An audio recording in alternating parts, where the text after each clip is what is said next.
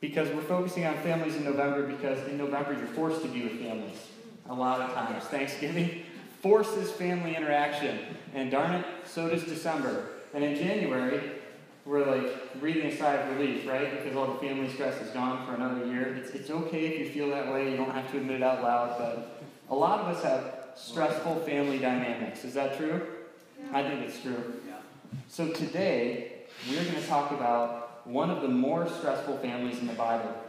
I have to admit, I originally wanted to do a series on dysfunctional families in the Bible.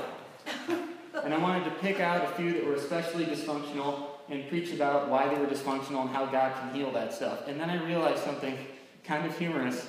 They're almost all dysfunctional. Like, I should do a series called Functional Families in the Bible. Then I'd really have to study, you know? But we are going to talk about a very quasi-dysfunctional family today. I guess it's not as bad as some, but the interaction between brothers is interesting. Who's heard of Jacob and Esau? Right? Keith, everybody, cool, lots of people. Today we're going to talk about reconciliation, all right? And particularly God's heart for reconciliation. And we're going to talk about it through the lens of this family dynamic. So we are going to go on a journey. I have my real Bible here. I didn't print out these verses because it would take forever. Because we're going to walk right through 5 or 6 chapters in Genesis. And chapters in Genesis are long, long chapters. So I'm going to do my best to just hit the high notes. All right? And kind of get to a point here. God's heart about reconciliation. And then we're going to end with some Jesus, because that's how we do. All right. If you're following along, we start at Genesis 25. We're going to go all the way to Genesis 33. So Genesis 25, 21 through 26 is our first scripture. Now here's the setup, right? God has called Abram. And he said, hey, random guy from the city of Ur, I'm going to make you a great nation. That's like God showing up to you, James, and being like, for no reason at all, other than the fact that I picked you, James, I'm going to make you a massive people group. They're going to call themselves the Jamesites after you. And I'm going to do this because I want to, James. And you know what? Not only that, but I'm going to bless your socks off, man. I'm going to bless your socks off just because I want to. And not only that, everybody who comes in contact with you is going to be blessed through you. Does that sound good? You'd probably say, yeah, sign me up, right? And as we've mentioned before, Abraham had one kid. So this is getting off to a slow start, okay? Abraham has Isaac. Actually, okay, he cheated. He had 2 sons. He had a son with somebody that wasn't his wife. But God picks who the covenant promised. That's called a covenant promise, what God promised to Abraham. So that would be a covenant. James, I'm going to make you a great nation and bless you. That's my covenant with you as God. But the son of the illegitimate relationship did not get the covenant blessing. But the son of promise was the son he promised him through his wife. And his name was Isaac. So one legitimate child that carries on the covenant. God shows up and says, yep, Isaac, you're the one. Isaac does a little better. He has 2 kids. Right? Not exactly a great nation yet. But he gets a wife that he loves very much named Rebekah. But Rebekah is having trouble bearing children. So she prays to the Lord and says, God, what is the problem? Why can't I have children? And they're interceding, and God blesses her, and she gets pregnant. To her dismay, it is a very tumultuous pregnancy. So she actually goes to the Lord because she's having such a hard time. They're fighting in her womb. And this is what she says. After Isaac prayed to the Lord on behalf of his wife because she was childless, the Lord answered his prayer, and his wife Rebekah became pregnant. The babies jostled each other within her, and she said, why is this happening to me? Okay, the NIV is kind of making it seem nice, but she's literally like, what in the world is going on? This is horrible, right? They're literally fighting each other in my womb. So she inquires of the Lord, and the Lord says this. This is key to the whole story. This is the foundation. The two nations are in your womb. So the 2 children in your womb are going to be so powerful that they're actually going to be like 2 nations are going to come from the 2 of them. These aren't normal kids. These are nation begetters, you know? 2 peoples from within you will be separated. One people will be stronger than the other. And then he tells her who the stronger people is going to be. He says, the older child will serve the younger child. So let's pay attention to what God just did here. He said, Rebecca, I'm glad you asked what's going on. I'll tell you. They're fighting because they're always going to be fighting. It's going to be two nations that just have enmity and strife with each other, all right? But one of them is going to be more powerful. It's going to be the one that I give the covenant blessing to, and it's going to be the younger child. In other words, it's not going to be the one that comes out first. It's the second one. Thank you for asking. Now you know for the rest of your lives. Right? Mystery solved. And I'm assuming this wasn't a secret, so I think it's safe to assume, and we are assuming, that she wouldn't have kept that a secret. So I think Isaac knew as well. Okay? And I think, how do you keep that a secret from your kids? So I think as they grew up, Jacob and Esau probably had a pretty good idea of what God said too. That is my assumption. I admit that, but I kind of think so. Let's move on. They are fighting inside the womb. When the time came for her to give birth, there were twin boys. The first came out, and he was red, and his whole body was like a hairy garment. So they named him Esau. That's some hairy. That is a hairy kid.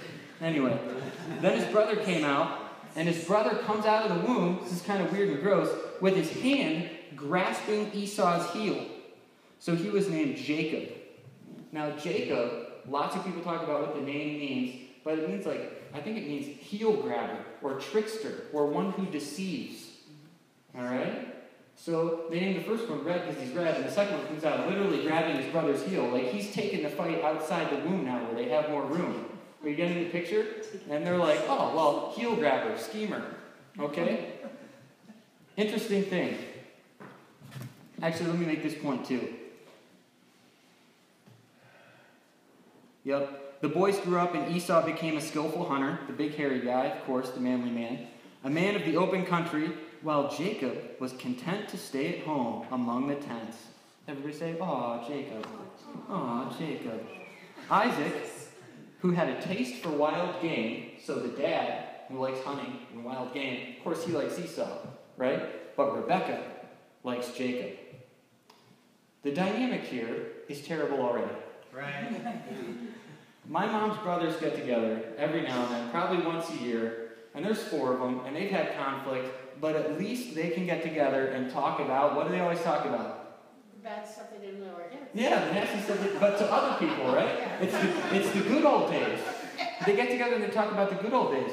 Here we have Jacob and Esau. They literally have 0 good old days. They started fighting before they were born. They kept fighting after they were born. They're completely different physically. They're completely different in interests. And their parents favor different children. Everything in this dynamic is just set for strife and conflict and fighting. Okay? They can't even get together later and talk about, oh, remember when we used to really like each other when we were 5? Didn't even have that. Alright? This is ultimate sibling rivalry. Moving on. Now we're going to start talking about Jacob, the favored son, who God has already said is going to get everything. Jacob, apparently, I'm guessing, knew what God said, and yet, he's a heel grabber. He's a schemer.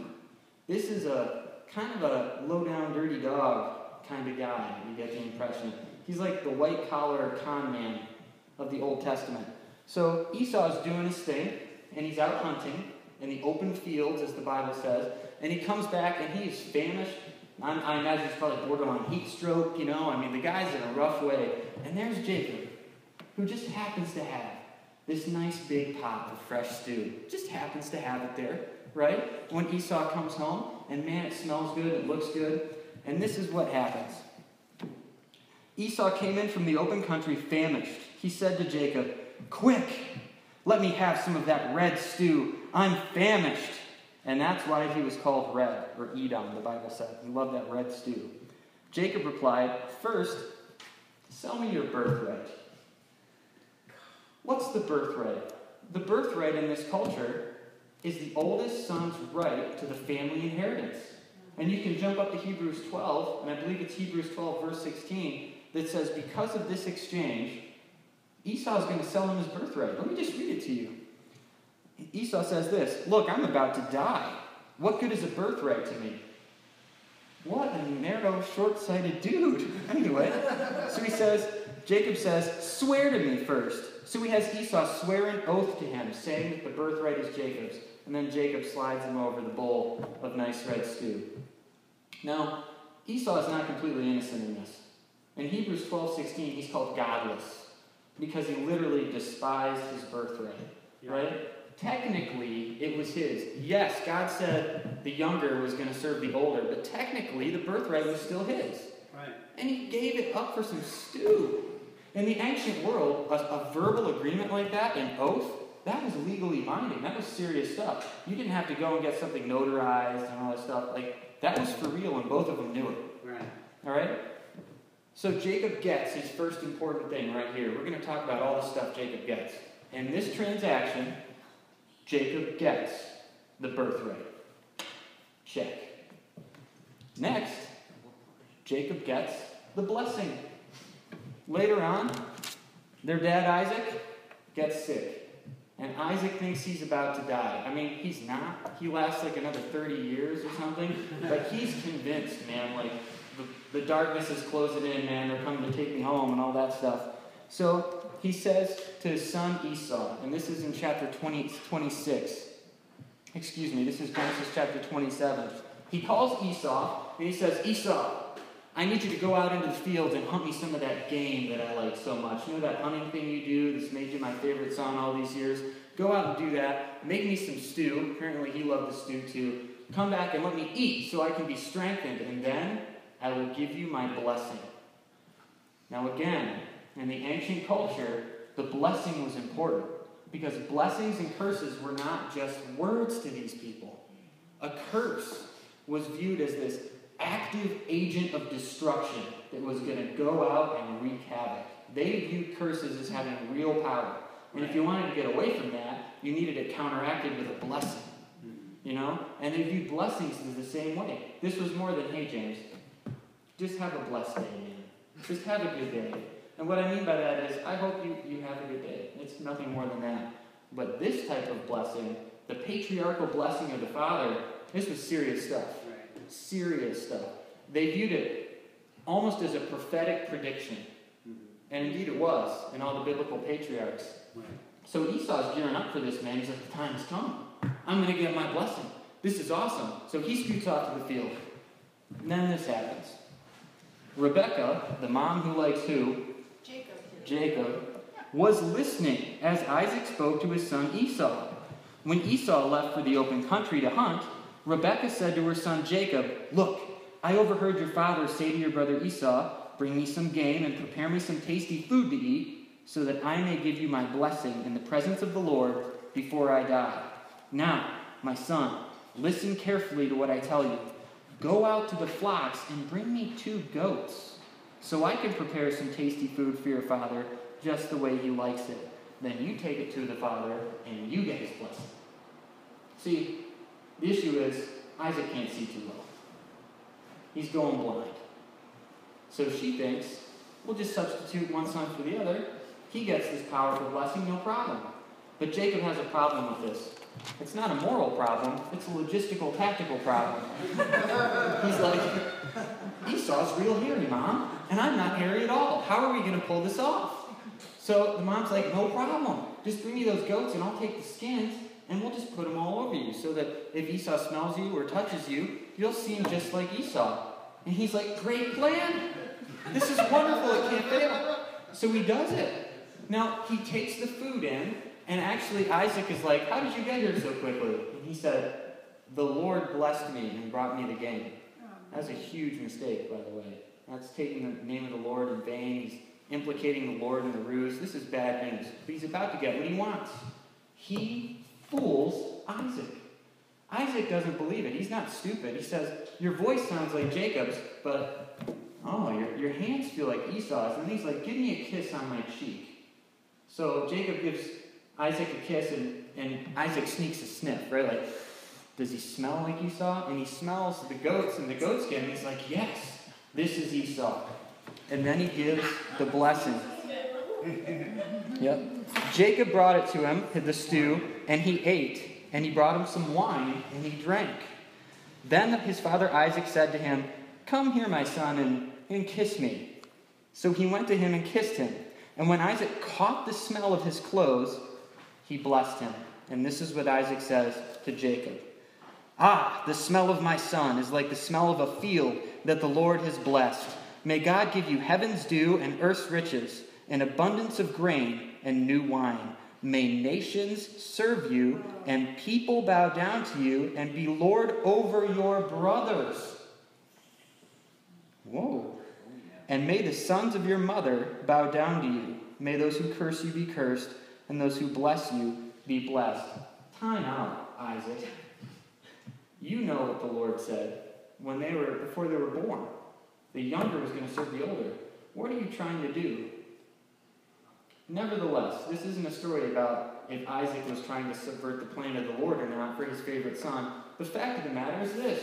Yeah, Esau finds out, but he's just received the blessing. This cannot be retracted. Jacob's got the birthright. Jacob's got the blessing. Done. Got it. Did he get it by deceitful means? Yes, but he's got it. Jacob is happy. Isaac is devastated when Esau finally does come back. It says he's so upset he starts shaking. He's like, your brother came by deceit and I blessed him. And Esau starts crying. And he's like, well, can't you bless me too? And he can't. This is the best he can do for Esau. Your dwelling will be away from the earth's richness, away from the dew of heaven. You will live by the sword, and you will serve your brother. But when you grow restless, you will throw his yoke from off your neck. Dang, not a very good prediction. So Esau leaves, and he says, you know what? My father's about to die. When he dies, and the days of mourning are past for my father, I'm killing Jacob. He is mad. He should be. Lost the birthright, lost the blessing. He's like, I'm going to kill him. Now, his life would be forfeit if he did that, and he doesn't care. That's how upset he is. He's willing to die as long as he gets to kill Jacob. So Rebekah finds out about it and is like, oh my gosh, Esau's going to kill you, Jacob, and then I'll lose both of you in one day, because after he kills you, they're going to, exact justice on Esau. So I'm going to send you off. We'll pick a ruse. I'm going to say to Isaac, I want you to go marry someone from our family. So I'm going to send you to my brother Laban's house. Is it her brother? Yeah, hold on. Your brother Esau is planning to kill you. Now then, my son, do what I say. Flee at once to my brother Laban in Haran. Yes. Her brother, she knows where he lives, and says, say you want a wife from his household, not like these women that Esau married. We don't like them. Okay? So she talks to Isaac and says, hey, we really don't want any more Hittite women in the house like Esau married. So I've got an idea. How about we forbid Jacob from marrying women around here, and we send him to my brother Laban's house? And Isaac is like, sounds good to me. So they send him off. Just that quick. All right? So now, Jacob, who's got the birthright, and he has the blessing, is on the road. On the road, on the run from his furious brother Esau, who, by the way, is the big, hairy, manly man. And he's like the skinny, pale choir boy who likes to stay in the tent. He should be scared. He's out in the desert, and he has a vision. And God comes to him. God comes to this schemer, Jacob, in the desert, and makes good on what he said he was going to do all those years ago. Jacob has a dream, and he sees a stairway going up to heaven. Now, we have to picture something like a ziggurat, actually, all right? With angels going up one side and coming down the other side, and on the very top, he sees Yahweh, he sees God. And God says this, I am the Lord, the God of your father Abraham and the God of Isaac. I will give you and your descendants the land on which you were lying. Your descendants will be like the dust of the earth, and you will spread out to the west and to the east, to the north and to the south. All the peoples on earth will be blessed through you and your offspring. I am with you and will watch over you wherever you go, and I will bring you back to this land. I will bring you back to this land. That's key too. I will not leave you until I have done what I have promised you. It's a big deal that he just got the covenant blessing, got the birthright, got the blessing, got the covenant from God. Yeah.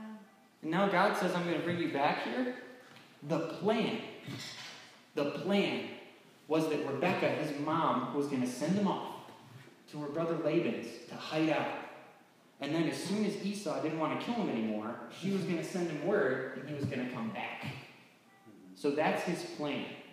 So he hears this and he's like, oh good, I'm coming back home soon. No. Change in plans.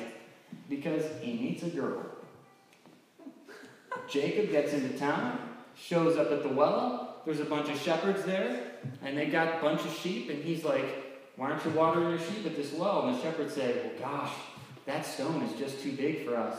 We have to wait till all the shepherds come, and then we can lift it off. And Jacob's like, dude, I'm thirsty. I've been walking through the desert. We can't, give this thing a try. I'm sure that's what he was saying. And up comes this girl. Her name is Rachel.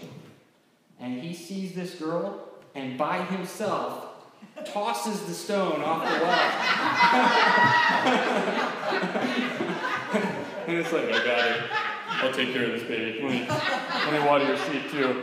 Because she's a shepherd. And whose daughter do you think Rachel is? Gosh, Laban. Laban, his mom's brother. Back in the day, that wasn't as weird as we think it is.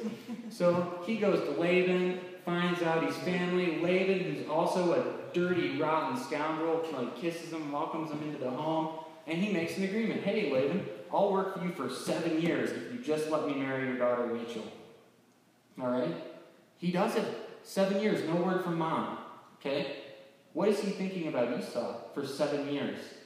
He must be real ticked off at me if it's been 7 years and I'm still not getting word from mom to come back home. She knows where I'm at, but 7 years pass. They have a huge wedding feast. Wedding feast lasted about a week back in the day. He gets his wife. They do special married things. And he wakes up in the morning, and there is Leah. Leah, Rachel's not so attractive older sister.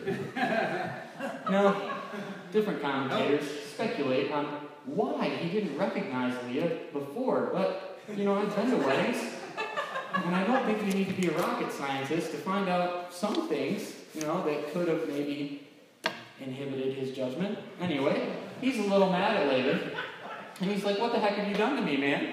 This isn't Rachel. And Laban says, oh, I know. But it's just not our custom, to give the younger daughter in marriage before the older daughter. And he's like, what the heck? I wanted to marry Rachel. I'll work for you for 7 more years if you let me marry Rachel too. So Laban's like, all right, wait a week and we'll have another wedding, and you can marry Rachel too. Seriously, this happened. This isn't Maury Povich, this is the Bible. Can you believe that? So a week later, he marries Rachel, works another 7 years. 7 more years, that's 14 years. So he's thinking, Esau's got to be real mad. Because mom was supposed to send word to me by now. 14 years, man. But at least I got the birthright, got the blessing, got the covenant, got the girls.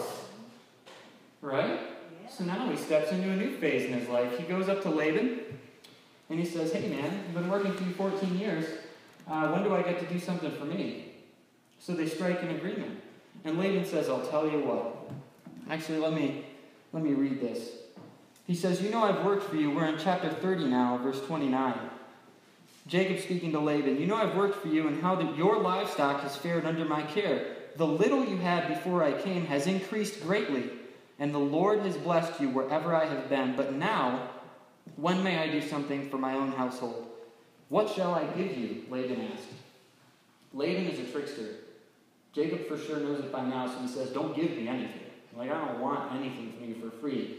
But let's do this. This is in chapter 30. He says, any of your goats that are speckled, or any of your sheep that are speckled, any of them that are not a pure color, let's just say those are mine, and you can have all of the really good, pure colored ones. Does that sound like a good deal? And Laban's like, that is an awesome idea. We should do that. Hey, hold on a minute. I'll be right back. And then Laban goes and talks to his own kids, real quick, on the double, and says, hey kids, take all the speckled goats and all the speckled sheep, get them together, and take them 3 days away from here. And they're like, sure, Dad, and they run off. So when Jacob goes out to separate his share of the flock, guess what he finds? Oh my goodness, where did all the speckled things go? I know they're out here. Dang. Well, lo and behold, God is with him to bless him, right? Now he tries to do some tricky stuff and put weird branches in their water troughs, and he has a plan, right, for getting his flocks. But later on we read that he recognizes it's not his own cunning. that got him a flock. It was the Lord's blessing. And sure enough, more and more strong speckled sheep and spotted goats and all kinds of weird things start popping up. And he gets a whole bunch of stuff. So much stuff in such a short amount of time that in chapter 31 we read this. Jacob heard that Laban's sons were saying, Jacob has taken everything our father owned and has gained all this wealth from what belonged to our father. That's not good. And in verse 2, Jacob noticed that Laban's attitude towards him was not what it had been. Because he is making serious bank back in the day. All right? He is now so powerful that Laban's own sons are starting to think nasty thoughts towards him. And look at his life. He's a schemer, right? And yet he's got the birthright, he's got the blessing, he's got the covenant, he's got the girls, and now he's got the livestock. He's getting it all. In fact, we find out he doesn't just have herds of stock animals, he's got camels, he's got donkeys, he's got whole families of servants under his care. It's almost like Yahweh, the God of Abraham and Isaac, is intentionally blessing him and making him a great people against all odds. It's the wildest thing, because that's exactly what's happening. So he decides, now it's been 20 years, no word from Mom. This grudge match between me and my brother, it was just a little thing, right? I just stole the blessing, just stole the birthright, everything he hoped for his entire life. Does a guy really stay mad for 20 years about something like that? And yet, Mom's not saying anything, no words coming. And now I'm with these people there. I'm kind of thinking they might kill me. Kind of thinking I might end up in a ditch somewhere if I stay where I'm at. So he talks to his wives out in the field and says, hey, wives, got a plan. Let's run. And they're like, we're in. So with no warning, he packs up his stuff and he hightails it out of town, so to speak. Probably wasn't a town. They were probably just in camp somewhere out in the wilderness because they roved with their herds. But he books it away from Laban with everything he's got. Laban finds out about it and tracks him down. 3 days it takes Laban to catch up with him, and they have this confrontation in the desert. It's pretty tense. And all the gloves come off. 20 years of hidden tensions blow up. And Laban actually was warned in a dream by God, do not touch Jacob. Don't say anything good or bad. Leave him alone. Or else he was going to off him right there in the desert, man. So he's furious. He comes up to Jacob and he's like, your God told me not to say anything good or bad to you, so I'm not. That's kind of bad, actually. I see what you did there, Laban. And Laban tells me, he's like, everything you have is mine. That was Laban's attitude the whole time. This is a schmuck, man. But at least he's dealing with Jacob, who is no better. Come on, right? So they decide to part ways. And now God has sent him back to his homeland. God shows up and says, it's time for you to go back home. It's time for you to journey back to the land of your father. One small problem that I don't think would have avoided Jacob's notice. He has not heard from Mom. He doesn't want to go back there because there's this real big, real angry guy who's a little mad about Jacob ruining his entire future and future lineage. Just a small thing, but this guy's real ticked off. Nevertheless, God sends him on a crash course right back to his number one fear, Esau. Now we get to read about what happens. Jacob gets ready. He's in the vicinity that he knows Esau is. 20 years, no contact. So he sends messengers out to give Esau a message. Okay? This is in Genesis chapter 32. Jacob sent messengers ahead of him to his brother Esau in the land of Seir, in the country of Edom. He instructed them, this is what you are to say to my lord Esau.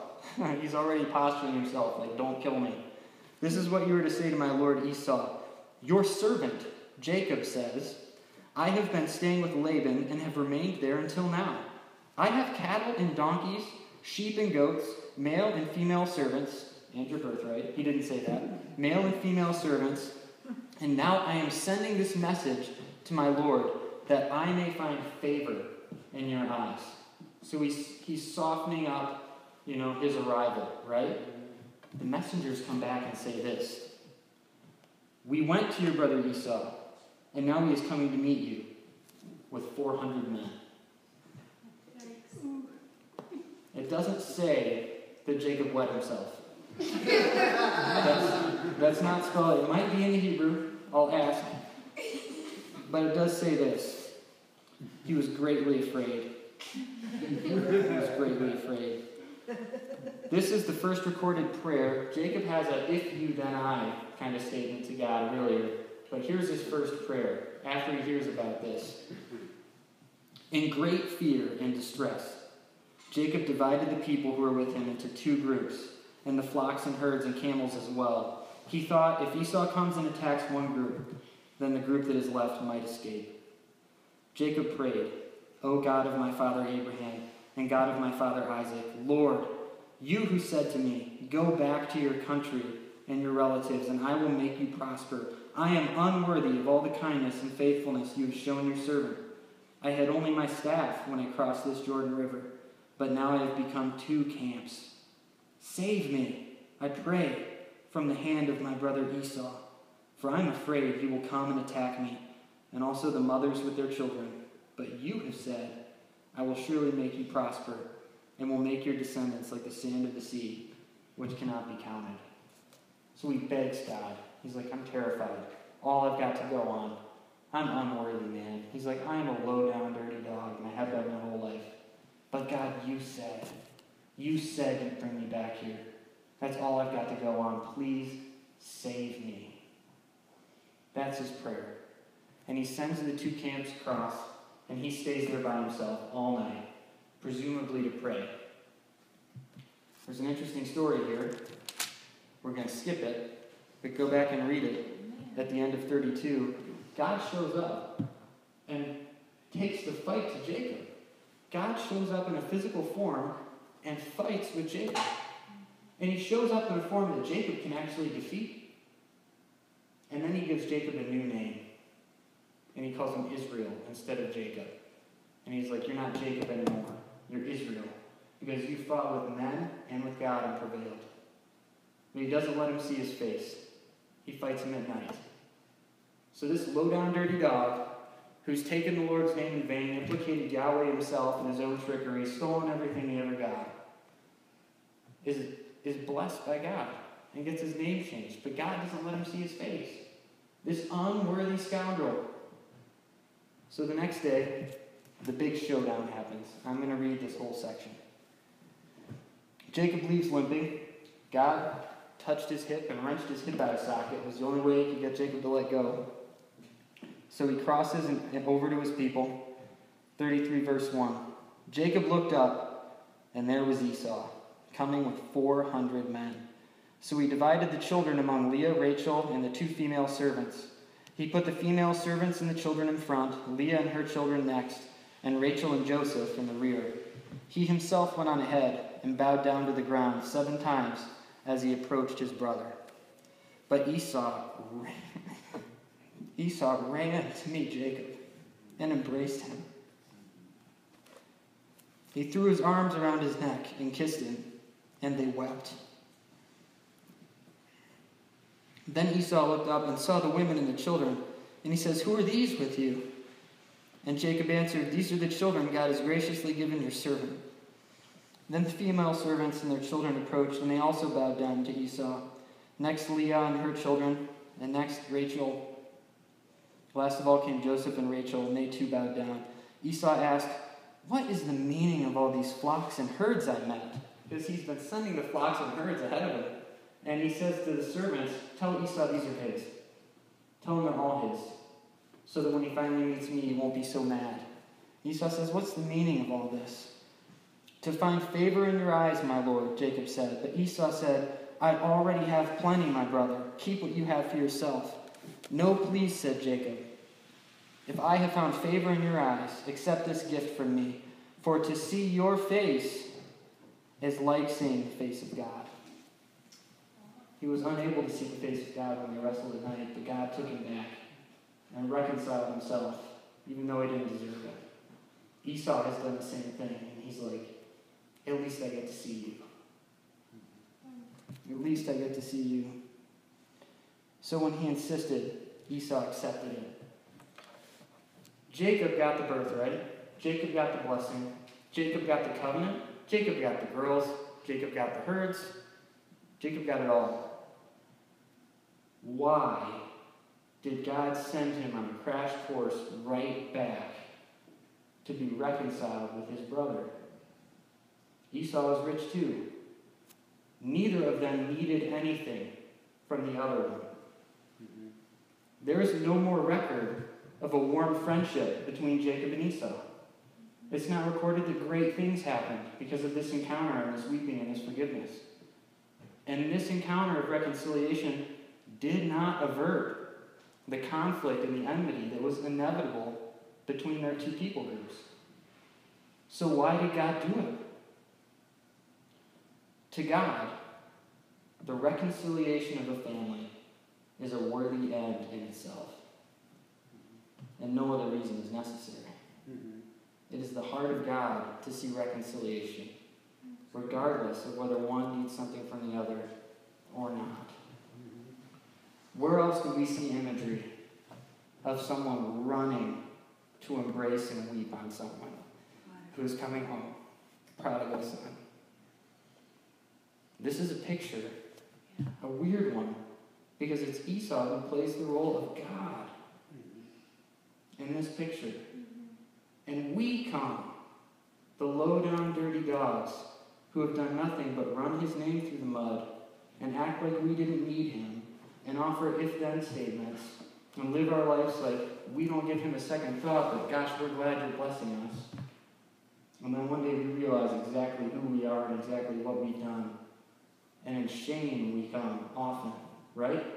And we bow down as if we're unworthy and we send gifts. And he's more interested in running to us. I'm sorry. I cry. It happens for crying out loud. It happened to me, and I'm willing to bet it happened to most of the people in this room who know him. He ran to you. Yeah.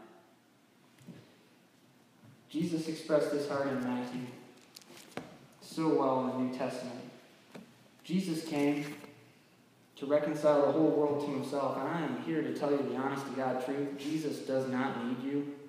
God does not need you. God has everything he needs just fine. He doesn't need a birthright, a blessing, girls, flocks, herds, or your nod of approval. And yet he came to reconcile. Because to the heart of God, reconciliation is a worthy end in and of itself. And in Matthew 23, when Jesus is at his angriest, and he's telling off the scribes and the Pharisees and everybody who's done everything wrong, and he's calling people broods of vipers and snakes, and he's telling, how are you going to avoid the condemnation to hell because of the things that you've done? He's furious. He's going off. He says this in 23:37, Jerusalem, Jerusalem, you who kill the prophets and stone those who I have sent to you. And you think he's going to say another nasty word or another curse, but instead he says this, how often I have longed to gather your children together, as a hen gathers her chicks under her wings, and yet you were not willing. Even angry, the heart of God is to reconcile and to draw near. Let's bow our heads. Father God, we are as unworthy at least as Jacob. All of us have been guilty of trickery and treachery, scheming, things that we just as soon forget. Lord, there are Esau's all over that have grudges. Lord, we are not ignorant of the fact that some people would not treat us well if they caught us or found us or saw us. And yet, you want to reconcile us to you. God, we accept your forgiveness today. If you need that, say, Lord, I accept your forgiveness for what I've been and what I've done. God, I need your grace. Only you can run up to me, embrace me, and make it right. Jesus, I accept your sacrifice on the cross. I accept that you died to pay the price for my sins. And I want to follow you for the rest of my life. Today, I will become your son or your daughter. You are my Lord, and you are my Savior. Thank you for reconciling me to you. In Jesus' name, amen. Guys, thank you very much.